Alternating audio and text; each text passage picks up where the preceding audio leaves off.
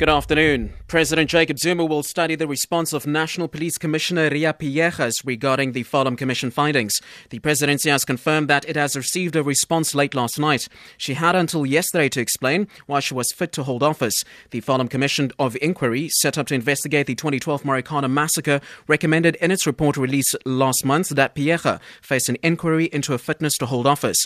Director of Communications at the presidency, Bongani Majola. The National Police Commissioner, General Riah Phiyega, did submit her response last night just before 11 p.m. following the recommendations of the Farlam Commission of Inquiry. President Zuma will now study the response and determine whether it warrants any intervention, and the President will also determine the nature of that intervention.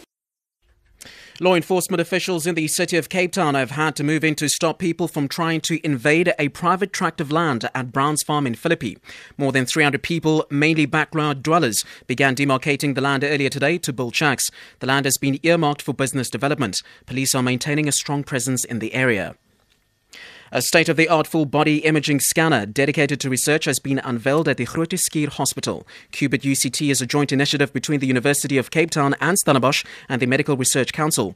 Director Professor Ernesta Meintjes says the 24 million rand device marks a dawn of a new era in imaging research. It really allows us to look non-invasively at disease processes, the response to treatment. With so many of the other modalities, you can maybe scan someone once, but there's ionizing radiation involved.